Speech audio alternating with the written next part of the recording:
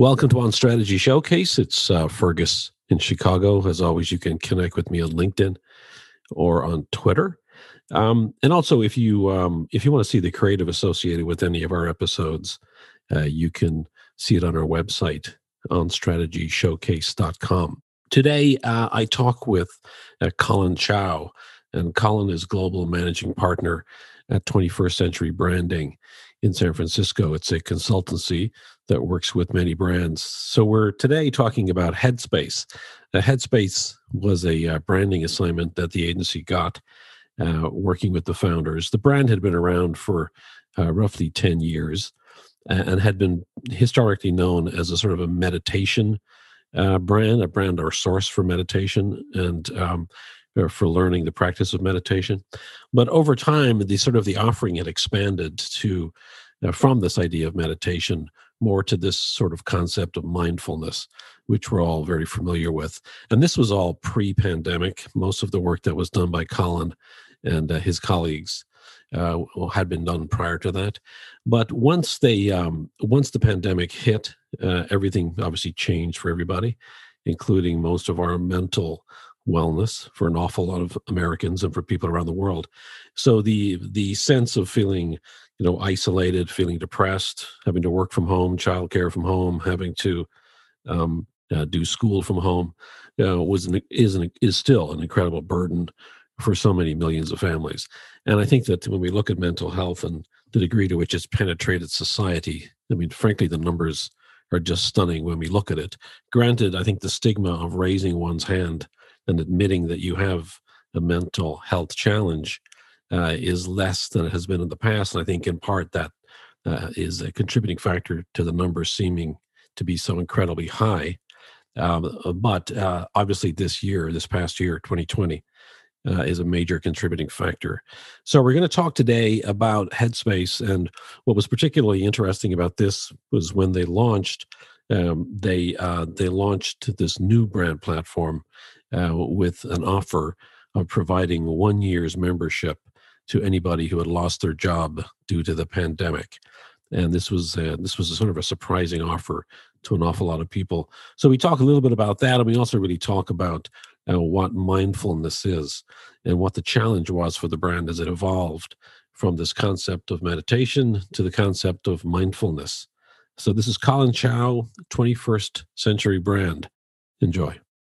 Welcome, Colin. It's great to have you on the show. Thanks for spending some time with us today. Hi, Fergus. Great to be here. Thanks for having me on. You work with 21st Century Brand. You guys are doing some really interesting things and growing. Tell us about Headspace. First of all, what is Headspace for the listener?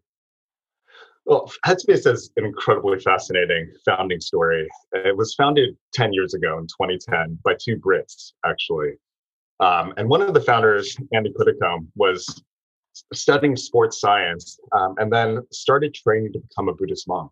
And he actually went to a number of different countries to study and eventually was even ordained in a Tibetan monastery in the Himalayas. So that was Andy. And then the other co-founder who became CEO is Rich Pearson. And he comes from the London ad world, formerly from BBH. And at some point, when Andy was back in London, someone introduced the two of them. Rich had been undergoing a lot of stress, obviously working in advertising. And the two connected and started talking. And they wanted to start a company to really expand the benefits of meditation and bring that to a larger audience.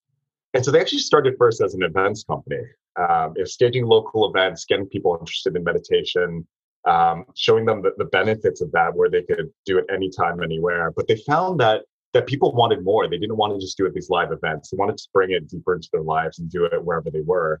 And so that morphed into what we now know as Headspace, which is an app with guided meditations, with animations, with articles and videos.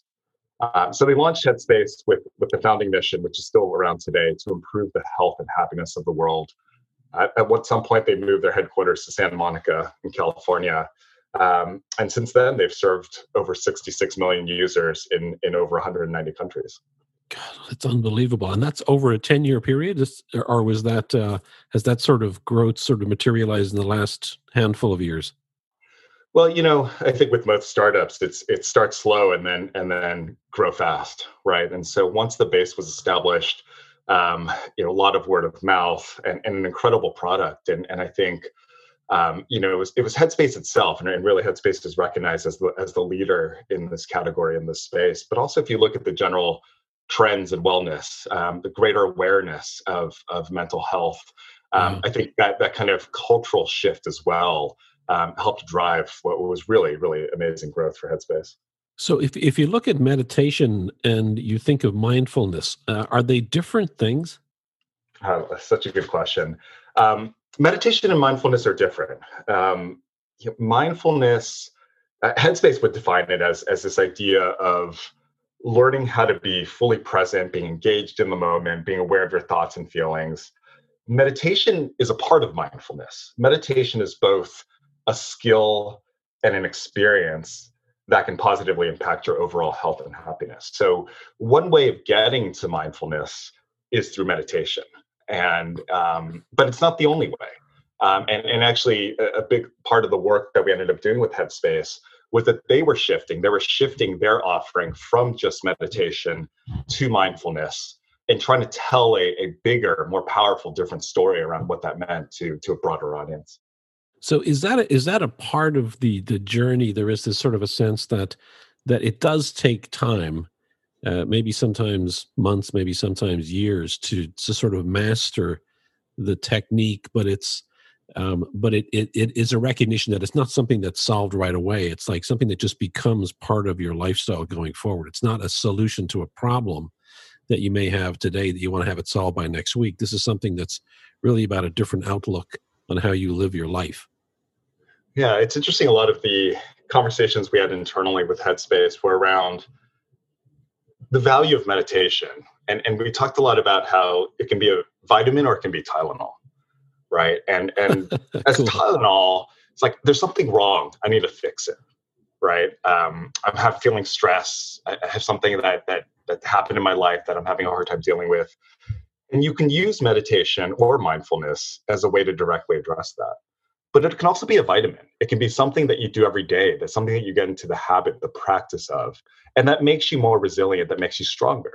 And if you take your vitamins, you might never get sick in the first place. You might never feel unable to cope with some of the challenges in your life. So I think at its best, mindfulness is both Tylenol and vitamin. It serves both purposes. Meditation is an important part of that. It's something that if you choose to practice meditation, it's one of the most effective ways to accomplish mindfulness or to achieve mindfulness. But I think the beauty of mindfulness and the beauty of what Headspace is trying to bring to the world is that anyone can bring mindfulness into life. And it's interesting, we talk to people who practice both meditation and mindfulness, and they were very clear about the difference. Meditation is aspirational, mindfulness is attainable. Meditation is, there's a perception there's only one right way to do it. It's very time and place dependent, and it's a new behavior. It is something that you have to practice. You can't just meditate without some kind of guidance and learning. But mindfulness, you can do it in many ways. It's agnostic of time or place. You can build on an existing behavior. And I think they work together. It's not an either or choice. And I think that the path is that Headspace can help you with meditation. They can guide you. They can train you. They can help you learn this practice. But you can also do mindfulness and bring that into the things you already do. If you're driving to and from work, you can do that in a more mindful way. If you're chopping vegetables because you like to cook, there's a way to do that mindfully. And so it's adding this layer to what you already do, and it makes it less intimidating. Because I think, like many of us, we're busy. We don't have time. It's hard to set aside even a few minutes to spend on meditation. But if you're already doing something, you can do it in a mindful way. You can still get the benefits of mindfulness without all the practice of meditation. So is the tell us a little bit about what the Headspace member experience is like. Meaning, if I am a member, in what ways and at what times and in on what platforms am I able to engage with Headspace, or does it? And when does it engage with me proactively? Yeah. The main way to engage with Headspace is through the app. So if you download the app, it has guided meditations, it has animations, it has articles and videos. And so you can go as deep as you want. They have programs, multi-day, um, course content that allows you to get into broad themes around reducing stress, reducing anxiety, but it'll also be more specific. They have modules and content around very specific things. Are you feeling stressed because of the elections? Are you feeling stressed because you've lost your job?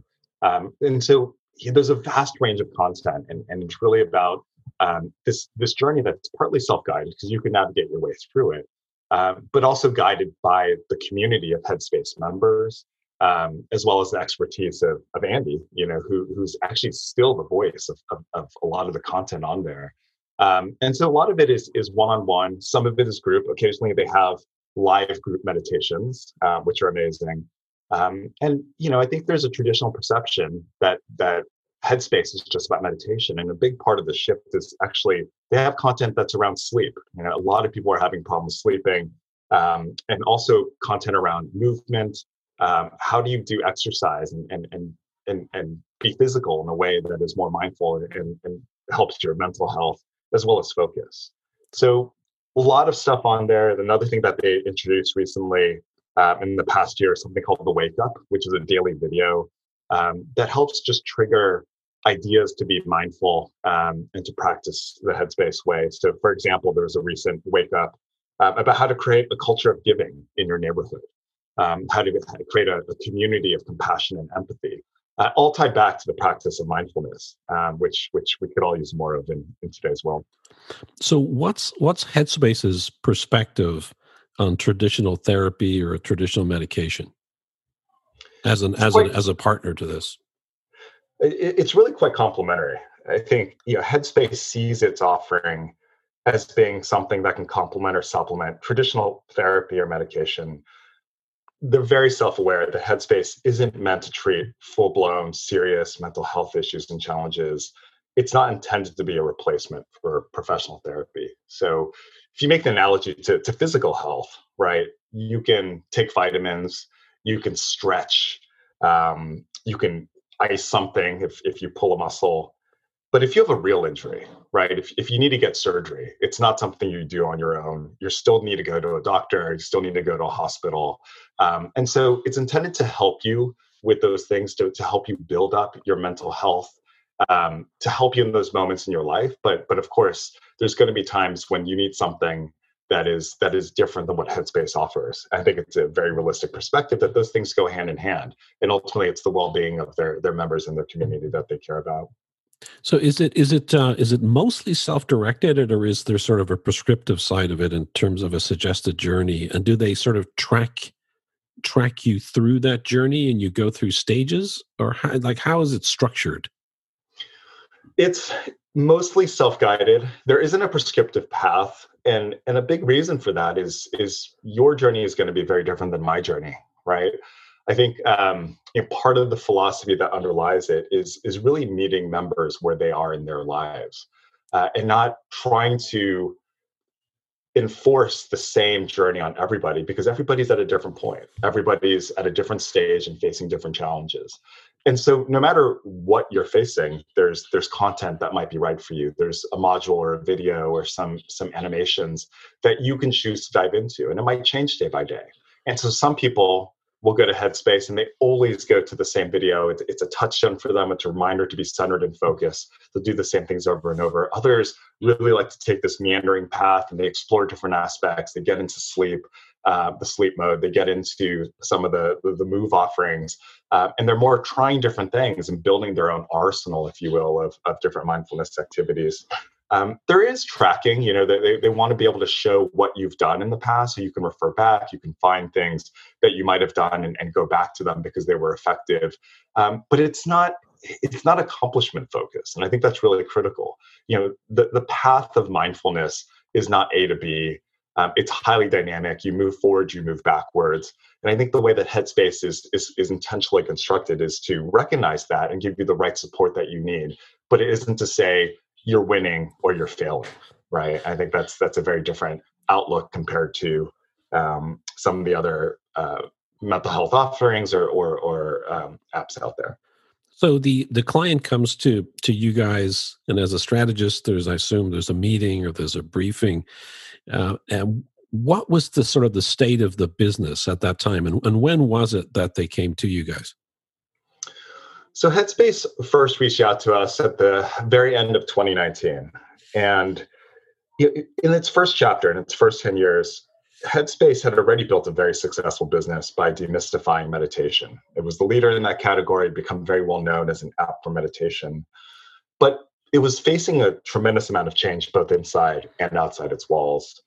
On the inside, they were just about to launch a huge product evolution, going from really focusing on meditation to new verticals beyond.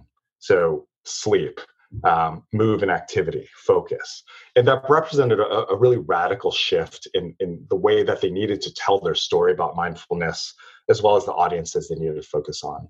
So that was on the inside. And then on the outside, over the 10 years that they've been in existence, what it was once novel had become the norm. As the wellness industry grew, that certainly helped Headspace, but that also invited many new and unexpected players encroaching on Headspace's business. And so you had tremendous amounts of competition coming in. Their number one direct competitor is Calm, which is another mental health app.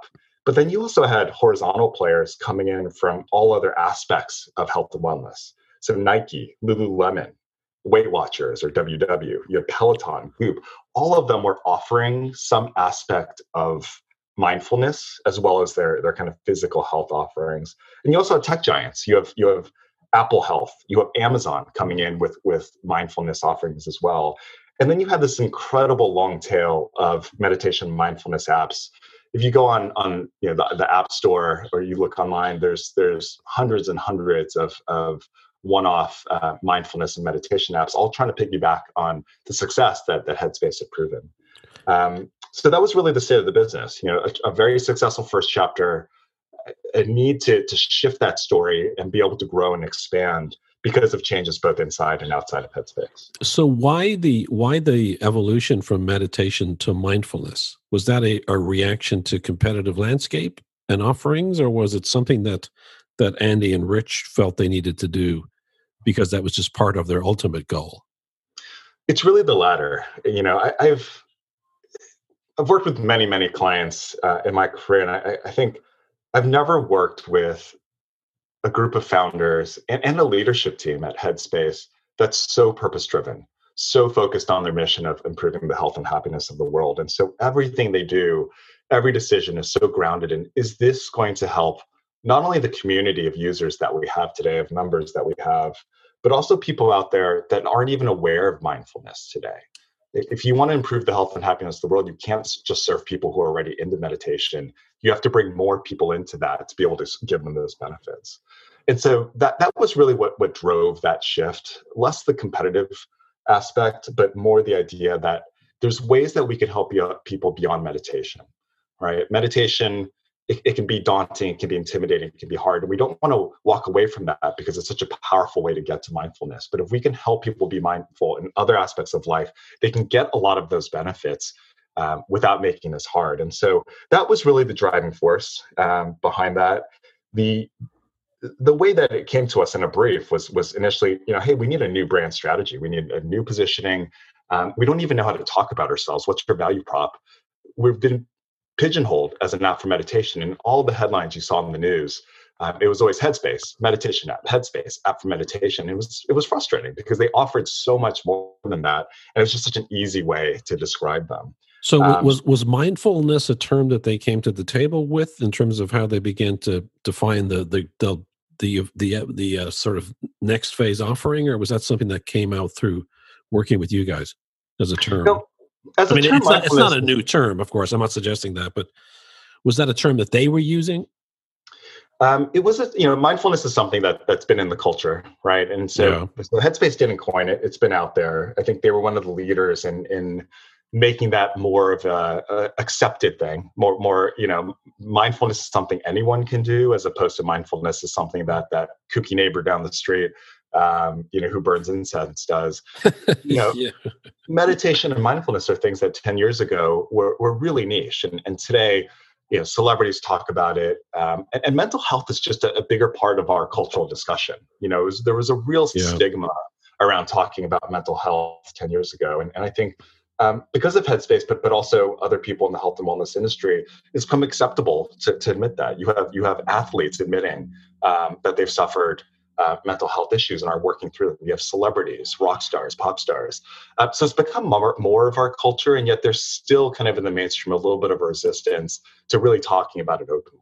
So mindfulness, Headspace wasn't the one that coined that term, but it's a very abstract thing, right? And especially if you don't buy into meditation, if you're not sure what mindfulness is, part of the goal was to define it in a way that was concrete enough that people really understood what it was, and how it could bring value to their lives.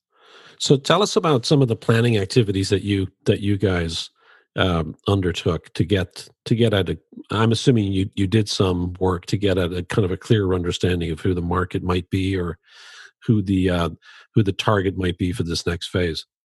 We did deep ethnographic interviews with a cross section of current, lapsed, and potential members of Headspace. And I think critically, we didn't just go to San Francisco, LA, and New York. And I think credit to Headspace, one of the things that we talked about in our brief was that they wanted to be sure to expand the benefits of Headspace to a much more diverse audience. There's kind of a stereotype, if you will, of someone who's into meditation and mindfulness. And yet the people who need the help the most aren't in those situations, because people like that have the resources. They can go to professional therapy. They can do so many things. And Headspace, again, in the sense of expanding their mission and the benefit to as much of America and the world as possible, really wanted to get outside of those coastal bubbles. And so we went to Columbus, Ohio. We went to Charlotte, North Carolina. We also went to San Francisco, to make sure that we had a good cross section of America, and did these deep ethnographic interviews with a range of members, potential members, sometimes even meditating with them, sometimes even going through their mindfulness routines together, to really understand how they thought about mindfulness, even outside the context of Headspace.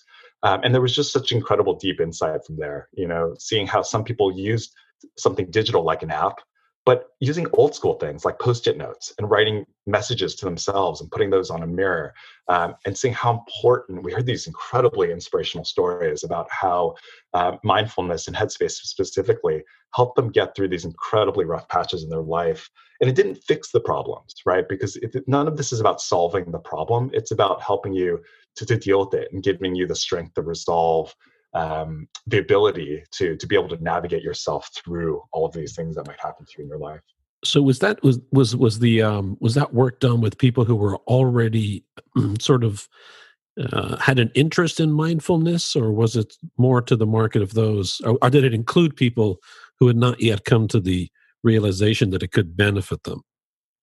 It was a range, and it was one of the key questions we had to figure out at the beginning. But the cutoff was you had to be open to mindfulness. You couldn't Got be it. a meditation or mindfulness rejector, right? If your perspective is that's all BS. There's nothing I can do. A very old school perception of mindfulness, then it wouldn't be much of a conversation. So we decided to exclude that audience from our research.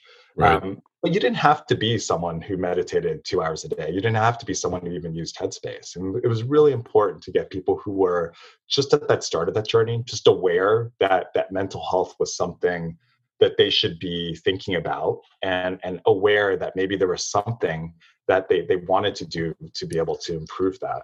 So can you take us inside sort of the psychology of some of the people that you met? I mean, what is the state of mind? What is the aspiration? What's the attitude that a person will most likely have who's just on the edge of becoming a prospect for the app? Do you know what I mean by that? Yeah.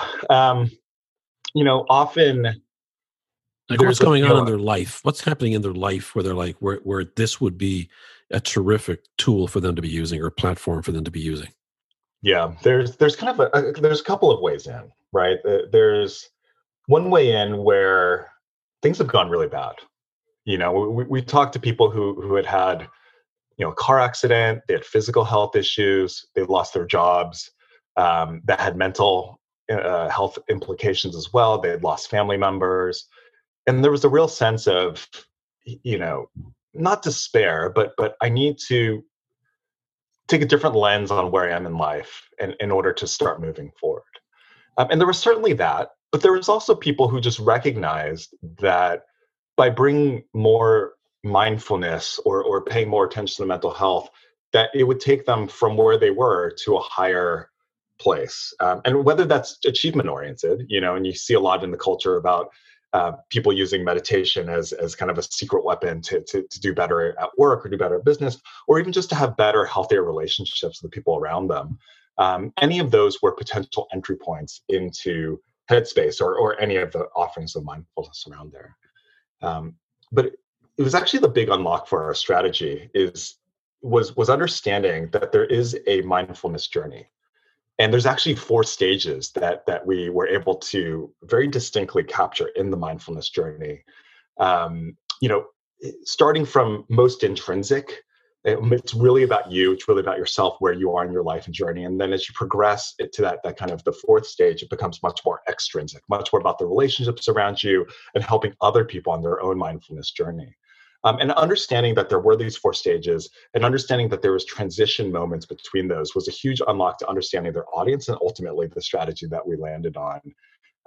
You know, but from a business standpoint, one of the things that really was an eye opener was that Headspace, as it was in the first 10 years, was only serving a very, very narrow slice of that full journey of mindfulness. Right. And so purely from a business standpoint, if you could serve the entire journey, and nobody out there was doing it, no one competitor was as a brand was serving that entire journey of mindfulness, it would do 2 things. Number one, it would accomplish your goal to grow the business and have more impact. But number 2, when we talked about a diverse audience, you know, we'd always been thinking the traditional markers of diversity: socioeconomic, race, gender, and those things are all critically important. But we realized there's diversity of where you are on that journey as well. And by serving people along that entire journey, you can actually reach a much more diverse range of members across America and the world. And so really understanding those stages of mindfulness was critically important. And it's not a linear journey, right? You don't just go from stage 1 to 2 to 3 to 4. It's very dynamic. You'll make a step forward, you'll get to the one stage, you'll get knocked back, right? We've all had those moments where we feel like we're on top of the world, something happens. You can't control the world in your life. You can only control your reaction to it and the way that you perceive the world around you. And so understanding that journey in detail was really a critical part of ultimately defining the strategy. So I suppose depending on which stage you are in the journey, you would look at the app in a very different way. I would think in the early stages, it would be looked upon as being a source of help for solving a potential problem. But further along the journey, I would assume that it's more of a reflection of the way you look at the world. And I think from a content perspective, you'd probably be looking at very different content that's been served up to, or at least created to serve those different audiences. Is that fair to say? Yeah, I think that's entirely accurate. You know, the first stage on that journey is what we called survivor, right? And that's very stark, but that is a very accurate reflection that there's a point in your life where you feel like you're just surviving, you're hanging on, and you need some help and you need some reframing of the circumstances around you in order to be able to move forward. And so at that point, it's really fundamental mental health, right? How to control your stress, how to control anxiety, how to change the narrative in your head that's telling you that you're not good enough, that you don't deserve success, or you don't deserve to be treated like a good person. And so there's a lot of content around that. But as you progress through that mindfulness journey, it becomes much more outward facing, and it becomes something around more around your relationships with the people around you in your life. It becomes more about even you becoming a leader and helping participate in the mission to improve the health and happiness of the world by bringing others along with you. And it was really interesting in the ethnographic interviews we did. You know, we spoke to one gentleman in San Francisco, I think mid-50s or 60s, and he just had this incredible story, this heart-wrenching story of having lived through the AIDS epidemic and just losing so many friends and having funerals every month, because everybody in his community was dying because of AIDS, and it put him in a really dark place. And it was meditation and mindfulness that really helped him pull out of that. And now he's on an entirely different track, and he's using meditation, mindfulness to be a leader in his community, to bring other people along, to help other people. And that's really at that top end of that mindfulness journey, where you start using what you've learned and what you've built to share, and that has value for you as well, right? You feel good about that when you're able to help somebody else.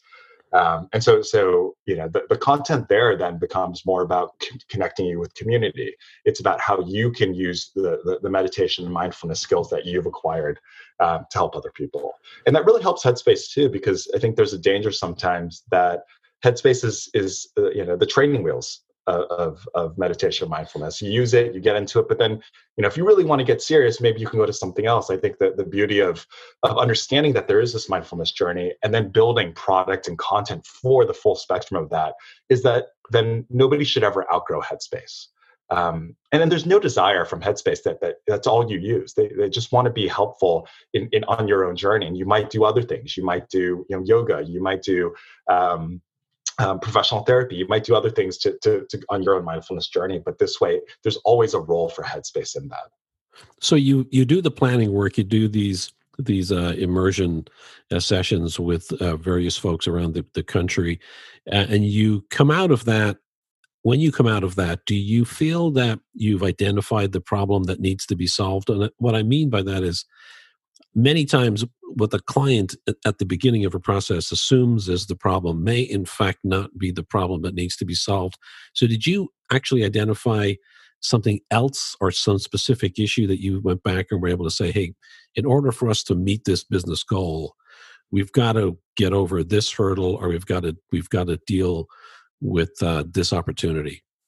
Was there anything that came out of it? Or you were like, okay, the problem we need to solve was a little different than we may have first thought? Yeah, there was a couple. I think that we changed our way of thinking about it after talking to the audience. One was, initially we thought the problem to solve was, just as Headspace had demystified meditation in their first chapter, that the challenge would be to demystify mindfulness in their second chapter. And it turned out that was actually not the case at all. Culture had moved ahead of them in the meantime. And when we went out and talked to current and potential members, it turned out that they actually really understood mindfulness and almost understood it and defined it more clearly than Headspace had. And it goes back to some of the stuff that we talked about, that they understood the difference between meditation and mindfulness. They were already trying to bring mindfulness into their daily activities. And so that was really a different twist on what we thought the problem was, that it wasn't about demystifying mindfulness. It was actually about being very crystal clear about why it mattered, and tying it back to the specific product evolution that Headspace had launched. One of the things I think that we've all realized, and this was even pre-pandemic, you brought this up earlier, the issue of mental health. One of the things that's happening is that there is an absolute increase, for whatever reason, in the last maybe decade or so. As you mentioned, there's this massive increase in mental health issues, particularly with younger people and with adults. Matching and reflecting that is the fact that there is absolutely, and as a parent of a kid who's needed therapy for anxiety, I can attest to this. It is incredibly difficult to get therapists or to get help for issues of mental health. There's such limited capacity in terms of professionals to help out. So for everyday families who didn't necessarily have any sort of previous involvement in the recognition of on the issues of mental health, they're faced with it. Almost every family, it seems, these days has got some connection, either directly or indirectly, to that issue. And that just seems to be where these sorts of pseudo sort of telehealth platforms are becoming, are maybe finding an opportunity. So is that a completely different market for you guys in terms of mindfulness? Is there that group of people who are now feeling it, never having had a history of it or never having really understood it in terms of the underlying issues? are now Yeah. sort of they have just become this mass market of opportunity. Yeah. Well, it's interesting. One of the ways that we reflected the brief back to the client when we first started working together was the world needs Headspace now more than ever. And yet it's ever more complex to explain to the world why they need Headspace specifically, because there's so many offerings out there. And when we looked at what was happening in culture, the problem that Headspace set out to solve, as you say, Fergus, it's more urgent than ever before. In some of the research that we saw, just in the US alone, major depression is up 33% since 2013 and up 47% for millennials. With Gen Z, right, the younger generation of adults, we saw something like 91% saying they've experienced at least one physical or emotional symptom because of stress. And Yeah. so I think it's hard to say for sure. I think there is more stress in the world. I think that's especially true in 2020.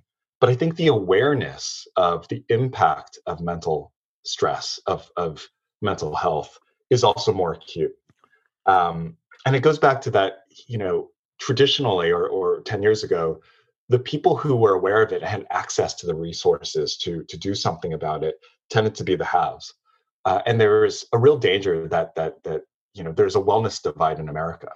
That the people who can afford Goop and the people who can afford private therapists are going to be able to have the benefits of mental health awareness, but there's a vast majority, the have-nots, who aren't going to be able to access that. And so there's a really important role for Headspace and other providers to play to overcome that wellness divide by creating universal access to the benefits of mindfulness.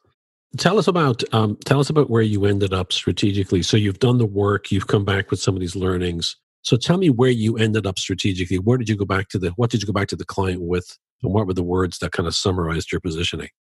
No matter where you are, those transition moments are the catalysts to move from one stage to next.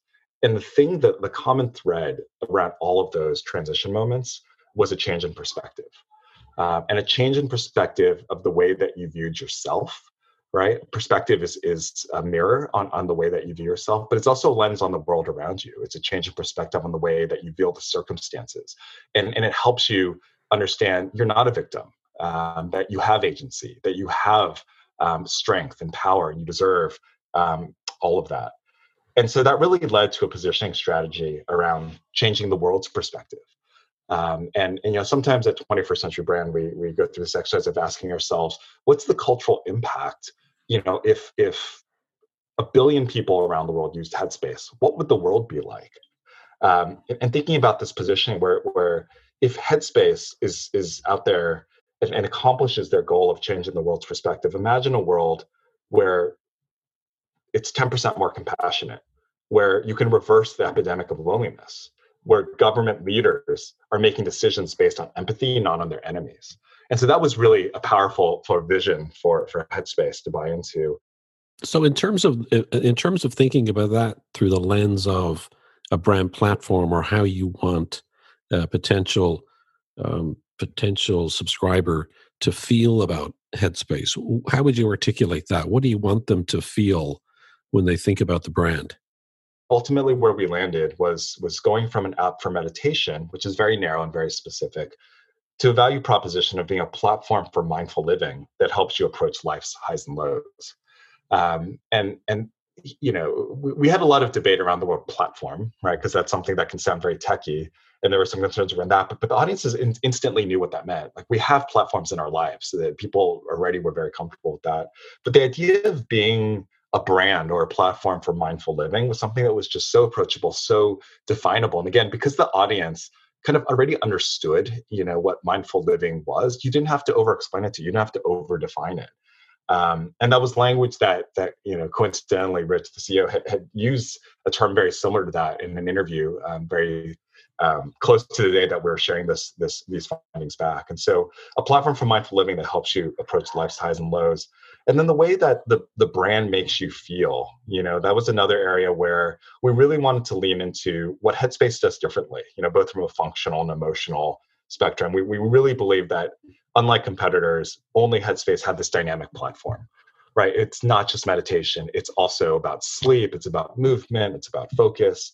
Only Headspace had real credible expertise, not just Andy, but no matter what area you're talking about, Headspace had always gone out and gotten the top experts in the field to either provide the content, create the content, or validate the content. And so those are really, really important functional differentiators. Then emotionally, a place where you can get trusted support, a place where there is a community, a real community, where you can come and share your stories and people share their stories. And in fact, if you go to Headspace's app, every day they have a story from a community member.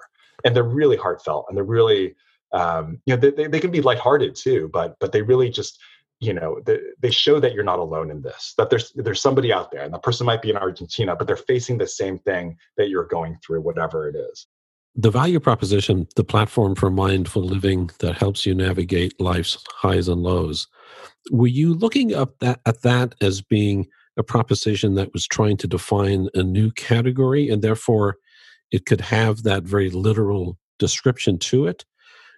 Or were you thinking about yourself going into an existing category where you were trying to create distinction? Because it seems to me that those words are trying to create something new by either being the platform as the way into it, or it's creating a whole new sense of mindful living as a new category compared to your point earlier about meditation or whomever else was in the category. Yeah. Because it seems that the value proposition is something that probably Calm could have used. But if maybe your goal was to go in and actually create a category and make that as a leadership statement in order to own that position, I'm curious about that. I think that's right. Fergus. I think, it was really about helping Headspace break out of the box of existing perception, right? I think the audience kind of felt your sense was that the fact that you were a meditation app or viewed as being rooted in meditation as a practice was a sort of a stunt to your longer term growth. Is that fair to say then?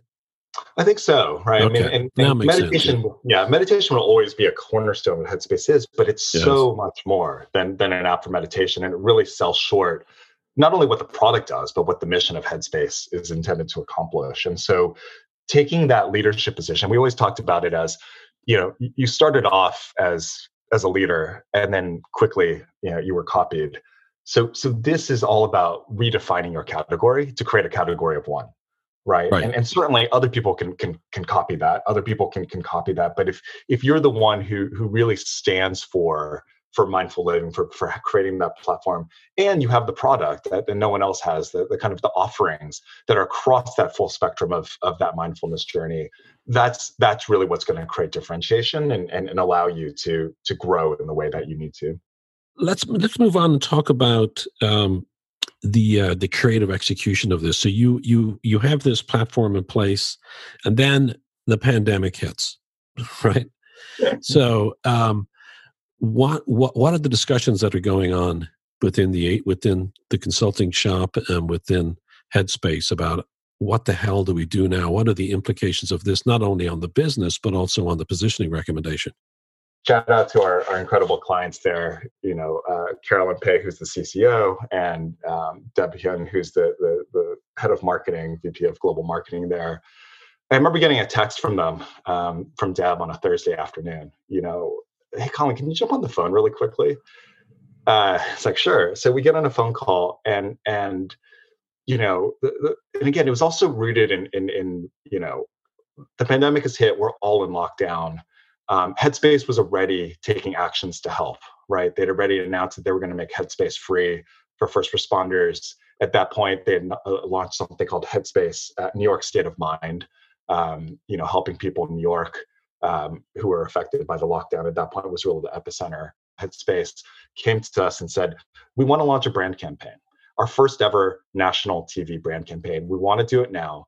And we want to do it because we feel there's a moment that we have to help and we have to get out there and spread this message. And by the way, we need to do this in 4 weeks because May is Mental Health Awareness Month. This was maybe the second week of April that they reached out. So on Thursday, we got on a call on Friday, we agreed on the scope, and by Monday, we had landed the skeleton already of a campaign strategy and brief that we needed to then go out and bring in creative agency partners to help execute. But the turnaround time was whirlwind. But I think it's easy to do when number one, we'd already worked together on building a foundational brand strategy. Number two, there's tons of trust and just I think we were all committed. We just all understood why this was such a critical moment. Not so much for Headspace as a business, because it would have been fine and successful without it, but such an important moment to bring what Headspace brings to America. Anselmo Ramos, who I think is probably most famous for the Dove campaign that he worked on. I think that's fair to say. His most recent venture is Gut. I think they're in Miami, right? Are they? They are based in Miami, and as we were pulling together the creative brief together with the team at Headspace, in parallel, we were developing a short list of agencies that we needed to reach out to. And given the timing and turnaround, we had some really clear criteria. Number one, there had to be a personal relationship, right? It had to be somebody that somebody on our team knew, someone that Caroline knew, someone that Jonathan Mildenhall knew, someone that we could call and they would return a text in 20 minutes, and we had trust that they would be able to do this. There had to be ability to meet the timeline, so there had to be speed. There had to be familiarity, like real organic love and knowledge of the Headspace brand. There wasn't time to bring somebody on board. And we were looking for real people who already used Headspace and understood it really at a molecular level. And there had to be creativity, because you can't shoot new footage, right? The world was in lockdown. And we really, I think the key was we needed somebody who knows how to get disproportionate, not just share of voice, but share of culture. And that's why, we had ultimately narrowed it down to 3 agencies, and Selmo and his team at Gut really stood out. I think they had such true passionate love for Headspace you can't fake. And knowing his track record, his background and personal trust, it was a quick decision to bring them in, and they just really got the Headspace brand, took the creative brief, ran with it, and ultimately, in really close conjunction with the Headspace creative team as well, delivered the Headspace Promise spot that ultimately ran, and it was amazing from kind of idea to launch. It was, I think, ended up being about 5 weeks. So tell us what the Promise spot was. So the kind of core of the creative brief was, as we were right at the start of the pandemic, the key insight was that in this moment, right, people were suffering trauma not only from the pandemic itself, but what we call the second wave of the pandemic, right? People losing their jobs, first responders at risk, and the unemployment numbers at that moment were staggering. People were losing their jobs at an unprecedented rate. Yeah, I think it was 22 million people. Yeah, in North America, in the United States. So the Headspace Promise led to, the kind of first execution of that is that Headspace is going to offer a 1-year free subscription to anybody in America who's unemployed. Anybody in America, and even internally, there's like, oh my gosh, that's business suicide. You're gonna offer it free to anybody for a year? Yeah, for a year. Why 1 year? Why not 90 days? I'm just curious. Why is it such a rounded off? Yeah, it's a great question. I think 90 days or anything shorter is not enough. Providing it free for the unemployed is just the start. And Headspace is already thinking about how to extend that in 2021, and they've rolled out elements of the program across the UK and Europe as well. Well, I mean, from a business perspective, it's certainly a great way to get enrollment. It's an unmistakably noble offer for sure. And then I think it gives you a great opportunity to look just from a sort of a data analytics geeking out kind of thing here to be able to look at behavior and dropout rates, when people drop out, what people are drawn to. It's like a great content study. Not that they necessarily need that when they already have 66 million downloads. Not that of course those are different than users. But how has the pickup been? How have many people converted to take advantage of the offer? Yeah, it's been really incredible. They had already made a module on Headspace of kind of content related to the pandemic and employment. They made that free to anybody, whether you're unemployed or not. And they saw a really great engagement with that. I should note too that if you want to try Headspace, you can try it for a month free anyway, right? They really want to make sure that you see the value in it, and that's Right. another reason why making more than 30 days. If it's just 30 days, that's just a gimmick. They already offered. If it's 60 or 90 days, hey, that's not a big deal. They really wanted to make it something substantive, to put some weight behind the promise. But the campaign itself, and I think the execution engagement was, by all measures, a massive success. Some of the KPIs that were really critical. One was aided awareness. So aided awareness driven by the campaign was up by nearly 80%, beating the campaign goal by 32%. So, and also significantly closed the awareness gap on some of their main competitors. And favorability, positive sentiment nearly doubled over the course of the campaign. So on those KPIs, as well as on some of their internal kind of creative metrics, the campaign wildly overstated expectations. It drove ad recall, drove search, and you saw incredible pickup. Andy was on CBS this morning. There was tons of social media, tons of great press coverage. It was great to see that success. It was great to see, and Selma and Gut get the kind of recognition for that. Great to see our clients, Caroline, Deb, Rich, Andy at Headspace get that recognition. Our team at 21CB as well, and I should shout out Liz Niemeyer and Lucy Schaefer, who really helped develop the strategy, both the foundational strategy and the campaign strategy. This was something that we all put our hearts and minds into, because it was just so important to help America, to help people who really could benefit from Headspace. Colin Chow, partner, 21st Century Brand in San Francisco. Thanks for your time today, sir. It was great talking to you and hearing all about Headspace. Thank you so much, Fergus. And we'll see everybody in the next episode.